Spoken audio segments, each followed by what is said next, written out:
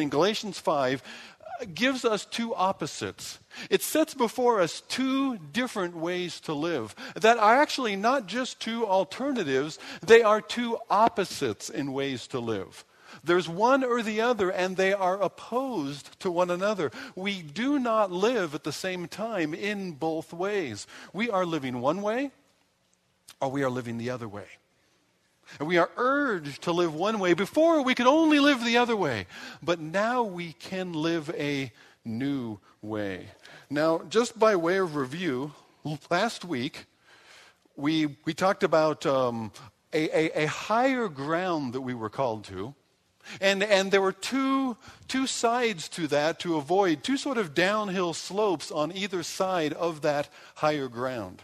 On one side, we wanted to avoid the path to measure ourselves by one another. On the other side, we're avoiding the path of slipping into doing whatever I want. By measuring ourselves against one another, by falling into the trap of performance, of acceptance by performance, what I do.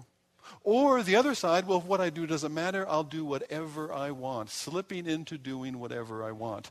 That same tension between those two was in a quote that I shared last week by A.W. Tozer. Now, I got a couple of comments from folks afterwards. They wished that I'd given that in writing or I'd put it on the screen, so I did both this morning. It is in your sermon notes, and it's also on the screen behind us. Tozer said this: "We may as well face it." And watch for the two sides of the coin here. We may as well face it. The whole level of spirituality among us is low. We have measured ourselves by ourselves until the incentive to seek higher plateaus in the things of the Spirit is all but gone. We want a higher level compared to another rather than the Spirit's ground.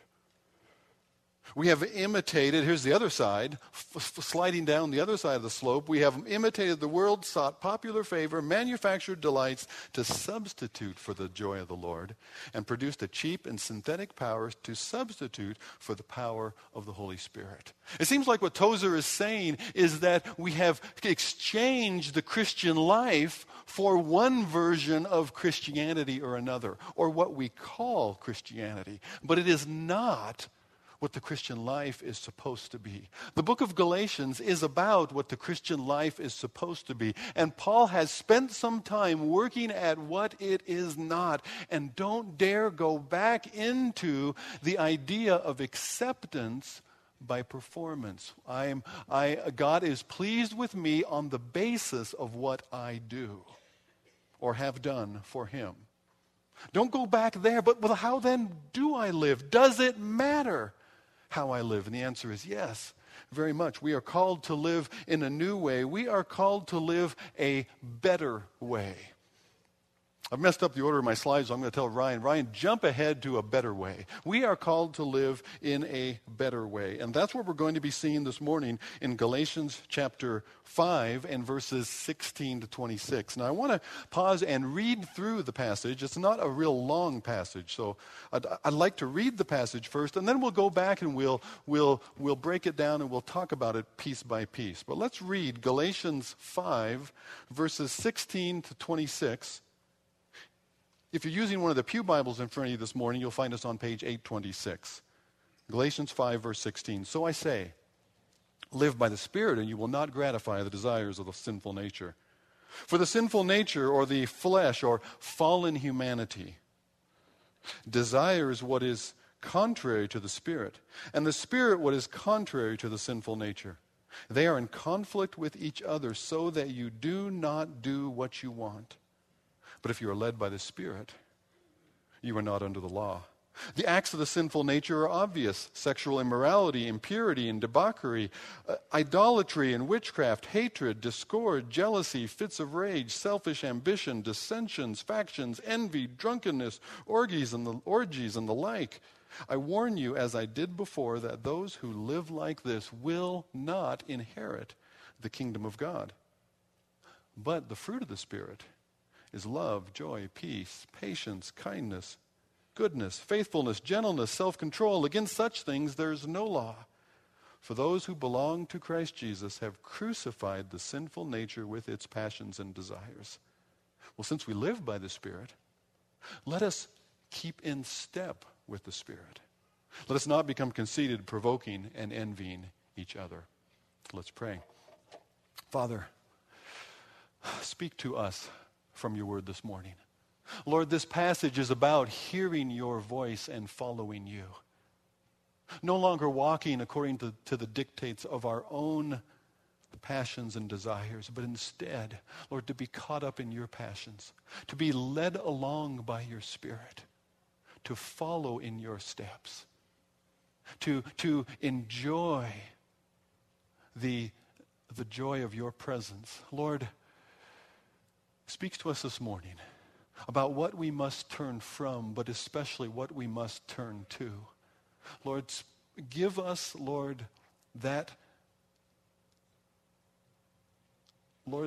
fearsome desire of hearing from you yourself by your Spirit in your word this morning. We ask it in Jesus' name.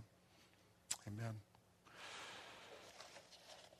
He begins with a challenge. He says, so then there's two ways to live. There's the higher ground versus these others, either side, legalism or lawlessness. There's a higher ground. He says, then live that way. Live by the Spirit. And by the way, if you live by the Spirit, and you will not gratify the desires of the sinful nation. What's he saying there? You want to win against sin? Didn't realize till just now that rhymed. But do you want to? I presume that you do, although that was a somewhat unenthusiastic response. I feel the tension, folks. I want to win. And yet that's a daily battle. It's a daily temptation, isn't it? And the way to win against sin is not, as I described last week, not to focus on those boundaries, but to press instead toward the center. If I'm pressing toward the center of God's upward call of God in Christ by the Spirit, then I'm not going to be looking to the boundaries.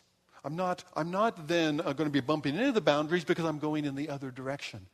The way, Paul says, to win this battle against that sin which still resides in us is instead of trying to not do these things, instead live by the Spirit. If we live by the Spirit, we will not fulfill the desires of the flesh. There's a sharp contrast between the two. This is the same thing that Paul sets up in Romans chapter 6 and 7 and 8. He says in chapter 6, because of the weakness of your flesh, because sin still dwells there, do this.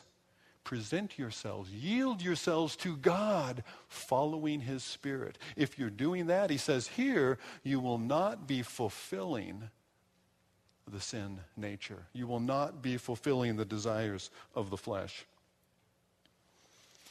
In Romans chapter 7, he tells us that sin is still present. We battle. We don't do the things we want to do. We do the things that we don't want to do. Who will rescue me, deliver me from this body of death?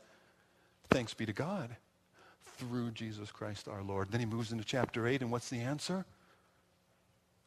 To live by the Spirit, who walk not after the flesh, but after the Spirit. Though there's no condemnation. We are not in sin to the extent that we are living by the Spirit rather than living by the flesh. You know, I mentioned the sin is still there. An example I've given in the past was a missionary story about a headless snake still thrashing about in the missionary's hut for a couple of hours, I guess. It was a big snake. Well, I was reading last week, there's a rattlesnake festival out in West Texas. They have all the fun in West Texas. And this rattlesnake festival, of course, you among other things, you chop the head off the snake, you hang it up, and then after you've hung the snake there for a while, you skin it, and there's boots and a belt. And that snake's good eating. They insist it doesn't taste like chicken. But chopping the head off the snake and hanging it up, This one story was told there was supposed to be video, but I couldn't find it, of this headless snake still striking out and taking its neck, butting up into the person who was trying to hang it up in the air on this string to drain. That though the snake was without its head, still it tried to strike. Now the analogy for me is that's sin within us. Sin within us seems to linger longer than that snake's strike. but it's the same. It has been defeated. Christ has crushed the serpent's head, and yet sin still lingers within us, still striking at us. We still feel its effect. The life of Christ is lived by the Spirit, not by our own ability. If I live by the Spirit, I'm not going to carry out the desires of the flesh. Living by the Spirit is that higher road. Living by the Spirit is that better way to live. Living out of the flesh, living out of my own resources, natural humanity, is living one side or the other, like we talked about last week. We want to live by the Spirit on the higher road, the better way. Because down either side, there is brush and weeds and stones to trip over and dark and dangerous ravines. So he contrasts the two. He said, well, the acts of the sinful nature are obvious. They are clear, evident. We read through them earlier, so I'm not going to list them again. But let me give you a paraphrase out of the Message. Another way to consider this list of the works of the flesh.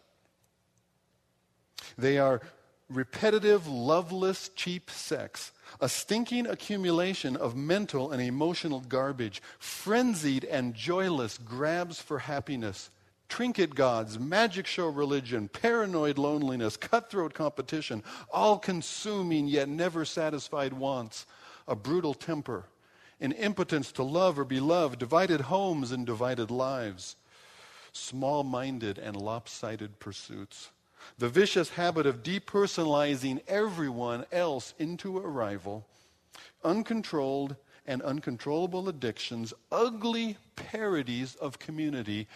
I could go on. Eugene Peterson's The Message. Another has paraphrased it this way. Taking into account not only this sin, but Christ crucified for it. We all know what our fallen humanity looks like. These are all the things that were put upon Jesus on the cross. Our sexual sin and general immorality. Our lewd behavior in the pursuit of our own pleasure. Jesus bore my manipulations of spiritual power for my own advantage, whether it's through psychics or Ouija boards or even through selfish prayers. The loving Savior took my hostility toward others. He took my quarrels fueled by jealousy and their success and my envy of their stuff. His beatings and lashings were because of my temper and rage that strike out violently against those he loves. His humbling was because of my selfish ambition, my divisive advance of my own agenda, even exalting my own understanding over God's truth. That word for factions is also the word we get heresies from. My Jesus suffered the cross because I medicate myself with all kinds of indulgence and empty pleasures in pursuit of a fleeting happiness that always stays just out of reach. You know, it's interesting in that list. Most manuscripts also include murder right after envy. Some of your translations don't, and that's because some of the very earliest manuscripts don't include the word for murder. And what apparently happened is the word for murder only has one letter difference from the word envy. So in the earliest copying, it looks like, one of the manuscript streams from the earliest copying that happened saw the two words side by side and thought it was the same word. The eye jumped over the second word and just kept copying along and ended up skipping the word murder. Only one letter difference, the Greek letter theta.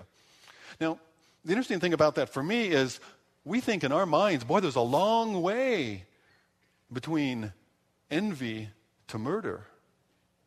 But there really isn't. They're nearest neighbors. They're one letter away. We have these big distinctions and categories of one kind of sin or another. And yet, these again are all lumped together. Some of the more obvious ones on each outside, and some of the more tamer, domesticated sins like ambition and anger and jealousy and envy tucked away in the middle where we might not notice them. Do you find yourself in that list? We'd have to say yes. we find ourselves in that list. Somewhere in that list, I recognize myself, kind of like a shadow sneaking up behind me. I think I've described this before. Like all teens, I grew up and my parents were weird. You teens have that experience. Your parents, I'm discovering that it's still true today. I'm a parent now and I'm weird. And I noticed some of the weird, quirky things my dad did. Now and again, I turn around and I find myself doing it. So where did that come from? In a similar way, that's okay. I watch my kids, and now and again, I try not to point it out because I don't want to scare them off it. I think it's cool. We're still there. In the same way, folks, this flesh that is described right here. These are the works of the flesh, and sometimes we turn around in our shadow and shocked and horror. Oh, what are you doing here? I thought I got rid of you. I thought I left you behind. Those are the works of the flesh. And we will try, and sometimes we will buckle down and try to weed that out, but it's like playing whack-a-mole. When you push it down over here, it pops up over there. And his answer instead is live by the Spirit, and you will not fulfill the desires of the flesh. To live by the Spirit, and you will not. Well, what does that look like then, to live by the Spirit? The fruit of the Spirit is love, joy, peace, patience, kindness, goodness, gentleness, self-control. Against such things there is no law. And these, there's an interesting difference here as well. These living by the Spirit, these fruits of the Spirit, they are fruits, not works, first of all. These are not the things I need to remember to do instead of the things not to do. No, it's not like that at all. It's a change in character. It's a growth. It's something that is produced within me by the life of the Spirit. And the fruit of the Spirit is different from the giftings of the Spirit. The giftings of the Spirit are diverse. One person has one gifting, another person has another gifting within the body of Christ. We are all members of one body. We are not all the same members. There's supposed to be that unity of diversity. But the giftings of the Spirit, or rather the fruit of the Spirit, is different. The fruit of the Spirit is a whole. It's a unity, not individual. It's a symphony in our lives, not a smorgasbord. I have a little of that, but no, I don't do so well on the patience thing. But I do pretty good on this one over here. No, it's not a measure. It's character that has grown and developed that looks more and more like our Savior. Somebody gave me a summary of these that originally comes from Donald Barnhouse. So I included that in your notes as well. Love is the key. Love seems to be the overarching that all the rest of these fall into. Hope this is helpful to you. Love, or joy is love singing. Peace is love resting. Patience is love enduring. Kindness is love touch. Goodness is love's character, a character that is grieved by evil. Faithfulness is love's habit. Gentleness is love's self-forgiveness, not asserting what I want. Self-control is love holding the reins. This is what I want. These are the things that you long for. These character produced in us. This is why you rejoice when the Spirit rejoices in you, and this is what you hunger for when you battle sin in you. Because we were made for something different, and the Spirit Himself in us yearns jealously for us. And yet, these are not the things that we do. These are the opposite of what we do naturally on our own as fallen humanity. Who will deliver me? Romans 7 closes. Who will deliver me from this body of death? Verse 24 of Galatians 5 says, those who belong to Christ have crucified the sinful nature with its passions and desires, counting it as dead. Making our baptism real. Our baptism was that we are buried with Christ in His death. I see myself there. I see what I do there, dead, worthy of death. And yet I'm raised to live in new life. Galatians 2 put it this way, I'm crucified with Christ. Nevertheless, I live, yet not I, but Christ lives in me. This life which I now live in this still fleshly body, I live by faith in the Son of God who loved me and gave Himself for me, crucified in my place. We now live by the Spirit. We're free to be like Lazarus. Jesus said to Lazarus when he raised him from the dead, he told those around him, loose him and let him go. Take off the grave clothes. Live new, live free.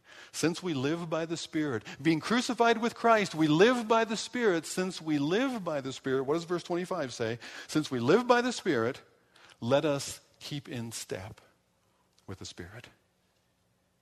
Now, older versions that I used to remember, if we live by the Spirit, let us walk in the Spirit. And it seemed like the same kind of thing, but this keep in step actually gets to the meaning of the word better. So yea to a newer translation. If we live by the Spirit, then what should we do then? If I have new life in Christ, then I should keep in step with the Spirit who has given me life. This is the only alternative to continuing to live in the fallen flesh. There's no other way for you and I to find fulfillment. There's no other way for our joy to be full than if we are living, if we are walking, if we are yielding, if we are in step with how the Spirit is leading us. The plea is made to live a new way in light of who we now are.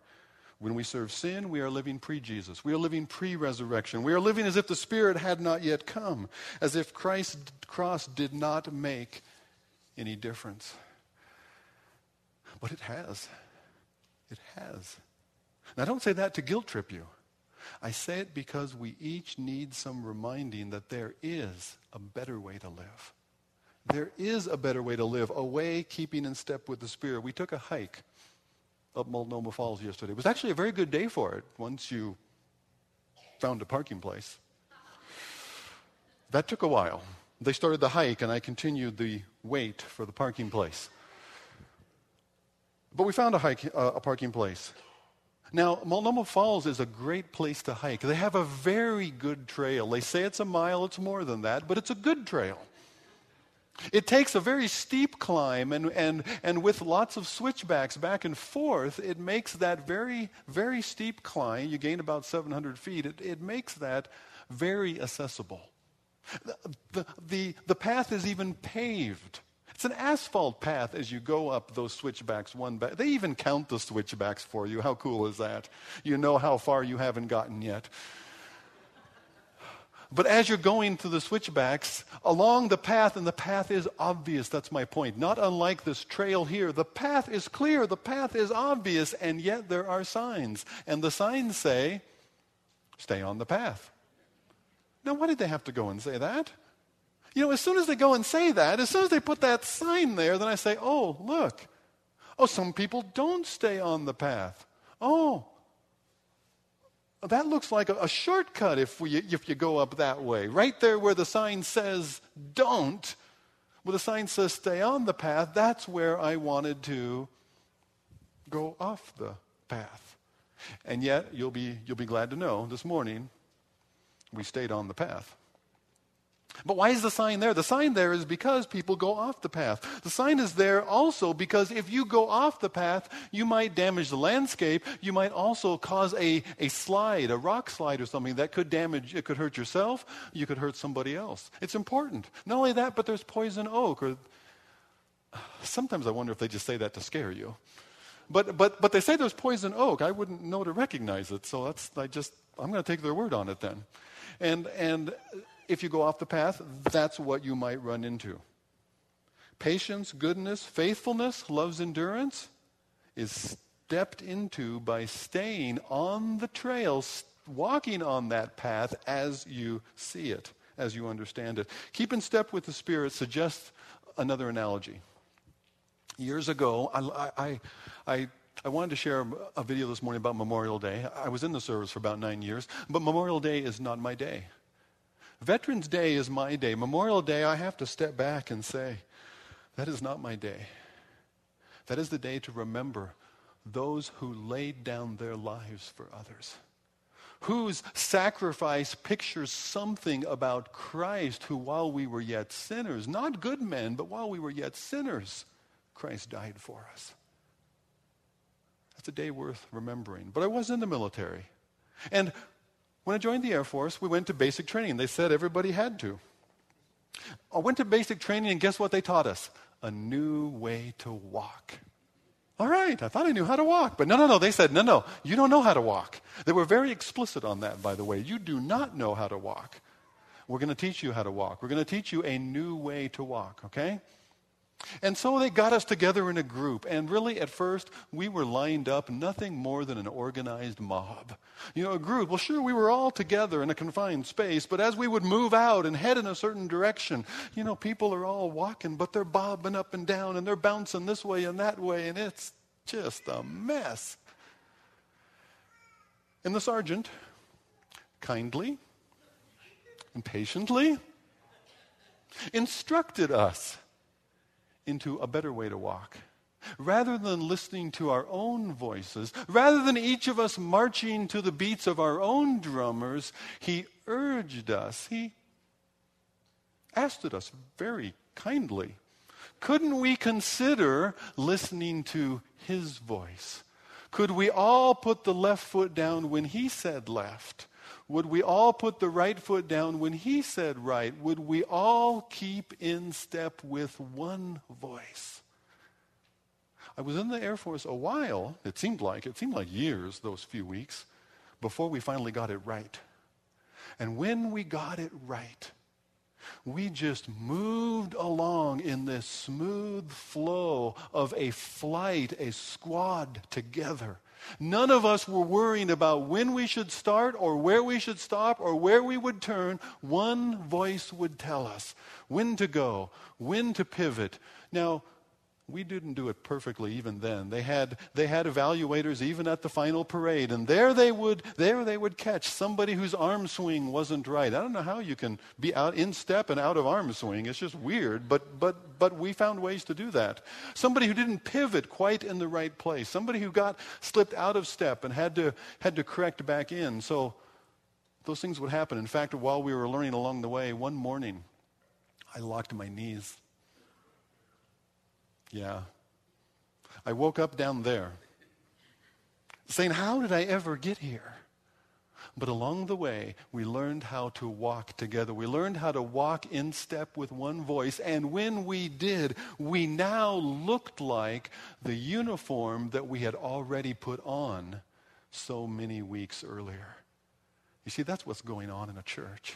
We are learning together to not listen to our own voices, but to hear one voice, and for us together to then keep in step with his Spirit. But how do I do that? How do I hear the voice of the Spirit? This is the practical part. This is where, okay, well, what does that look like, though? I get the picture. I get the image. I don't want to serve the flesh. I want to follow the Spirit. But how do I know that I'm hearing the Spirit's voice and not my own presumption? How do I know when it's the Spirit's command rather than my own bright idea? Because my bright ideas will be messed up. My bright ideas will somehow skew back into that flesh that we already talked about. If I want to live and listen to the Spirit's voice, how am I going to know that it's his voice? As I mentioned last week, and I say that because it's worth repeating, if you want to know the Spirit's voice, then listen to what you know for sure he's already said. When we know his voice, Jesus said, my sheep hear my voice, and I know them, and they follow me. And the sheep were in tune to the voice of their own shepherd versus the other shepherds. We are learning how to do that more clearly, more in tune with his voice in the midst of all the other rabble, of all the other voices, the cacophony of voices that pull at us, not to mention the ones of my own in my own head. How do I know it's the Spirit's voice? Compare it like a bank teller who doesn't study all kinds of counterfeit techniques, but the bank teller gets real familiar with good money, real money. And then the false, the fake, the counterfeit just doesn't feel right. If I want to know, is this the Spirit saying this? I compare it to this inspired Word of God, this God-breathed. You say, oh, but it's a long time ago and it's not really specific. It's not telling me exactly what I'm supposed to do with this money. Well, if you're worried about what you're supposed to do with your money, see me after. I'll help you. No, I'm not. It's not telling me what I'm supposed to do as far as this move or this job or this house or this girl. We'll talk about the girl too, okay? We'll move that conversation ahead of the money. God's word isn't going to necessarily speak to the specifics, but there are going to be clear principles that you're going to get a sense, not unlike the fruit of the Spirit, you're going to get a sense of the Spirit's character. Just as the fruit of the Spirit was character that was produced, and if those character were ripe and full in us, then in the words of John MacArthur, walk by the Spirit and do whatever you please. If those fruits are produced and well matured within us, our desires are going to be His desires. That's a whole new take on He will give you the desires of your hearts. He will give you His desire within your heart. And as you walk with Him, as the fruit of the Spirit of our character is matured, my desires will be more and more and more His desires. But along the way, then till now, I'll know more about God's character, about God's nature from this book. I'll hear the Spirit's voice here. That will help me discern the Spirit's voice in here. The fact that we don't really know what it means to be led by the Spirit, clearly we're fuzzy on that. That in itself is telling. That is a problem for us. Now, it may be that the way James Forbes puts it, I'm a little spirit shy. I'm a little hesitant to just jump on the bandwagon of the Spirit told me this, because I've seen that abused. I mean, I've seen that misused. I know what the Bible says about clear things, but this or that, when somebody says, well, I know the Bible says this, but I prayed about it and I feel okay. Well, I'm glad that you prayed about it. I'm sorry that you feel okay if what you feel okay about still contradicts that which you know about the nature and character of God over here. And yet, we've heard the trump card laid down. But God told me. Well, how do you argue with that? I mean, I'm not God or anything. If God told you, what can I say? But we've gotten suspicious along the way when what God told somebody didn't line up with what we've seen clearly. It didn't seem to match. How will I distinguish the Spirit's voice from those impressions? It may be different in specifics, but it will line up in principle. It will line up in character. Let me give you an example. Last Sunday evening in our growth group, I asked the others to pray. I'd been reading ahead in Galatians. It was troubling me. And I asked the others to pray, tomorrow, pray that I will clearly hear from the Spirit concerning something I should do, relating to somebody around me, and that I will do it.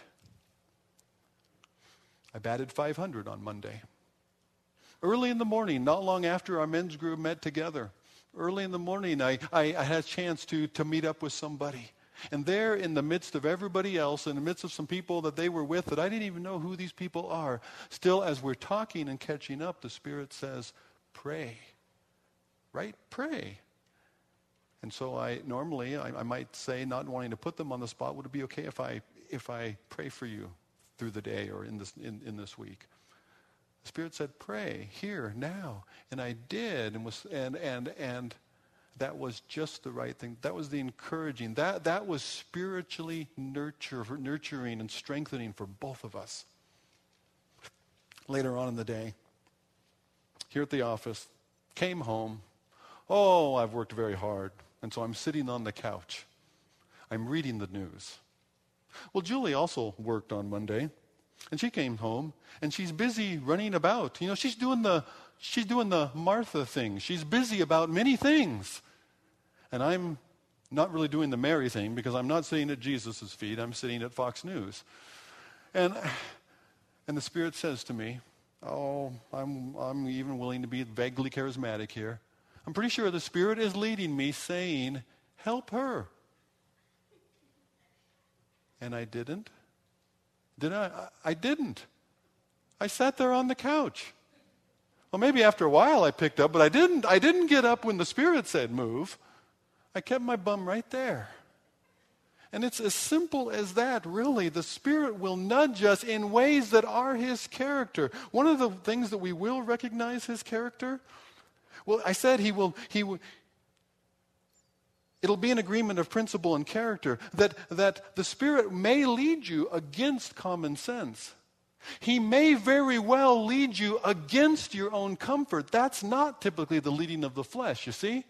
Another measure we could throw in there, does it sound like the Spirit, and does it not sound like my flesh and what I read about my flesh here in God's Word? This is not self-serving. This gives of my comfort. That might be the Spirit. This sacrifices something of me for somebody else. That might be of the Spirit. Ways that we can recognize what's of the Spirit rather than me. According to Tozer, we could do well to err. If we're going to err one side or the other, we would do well to err on the side of Spirit bold rather than Spirit shy. Don't quench the Spirit as He speaks and as He leads. Don't grieve the Spirit by following your own prerogative's voice, but be careful how you judge the Spirit's call on another. There's that last line there, verse 26. Let us not become conceited, provoking and envying one another. Do we condemn or do we encourage? Are we seeking to bring somebody else down a notch closer to us, or are we seeking to lift them up and help them walk? More to be said on that next week, but it links us into chapter 6. But it also links in this way. Keeping in step with the Spirit will always bring us together spiritually. The gospel and the Spirit lead us to reconciliation and restoration. But that's, as I said, for next week. It leaves us with 3 questions today. 3 questions today. First of all, do I belong to Christ? If you live by the Spirit, then keep in step with the Spirit. Do I have life by the Spirit? Have I been born by the Spirit? Have I been crucified with Christ and now long to live? Have I seen my sin crucified on my Savior who died in my place? Do I belong to Christ? Question number 1. That is received simply by faith. And that will be my refuge. I will return there daily. When I lock my knees and fall on my face, I will return there again for cleansing, for forgiveness, and for restoration. Do I belong to Christ? If I belong to Christ, then am I in step with the Spirit? Am I hearing His voice? Am I responding to it, or am I ignoring it? Am I pushing it down, saying, not right now? What is the Spirit telling me to do? What is the Spirit provoking within you? What is the Spirit saying? Go to this person. Help there. Do this. How am I walking with others? Is there some restoration needed? Is there some reconciliation needed? Is there coming together needed? Who is the Spirit directing me to? I want us to have, well, first of all, I want us to pray. Let's pause right here. Father, we have said, we have read, Lord, that your Spirit will lead us, and we can then keep in step with Him as He produces His fruit within us. Lord, we want to experience that even this morning. Lord, maybe even around these 3 questions or some others, but Lord, we want to experience that even this morning. Lord, would you lead us there now? In Jesus' name, amen. I want us to consider in these next few minutes. We didn't have the welcome greeting time earlier.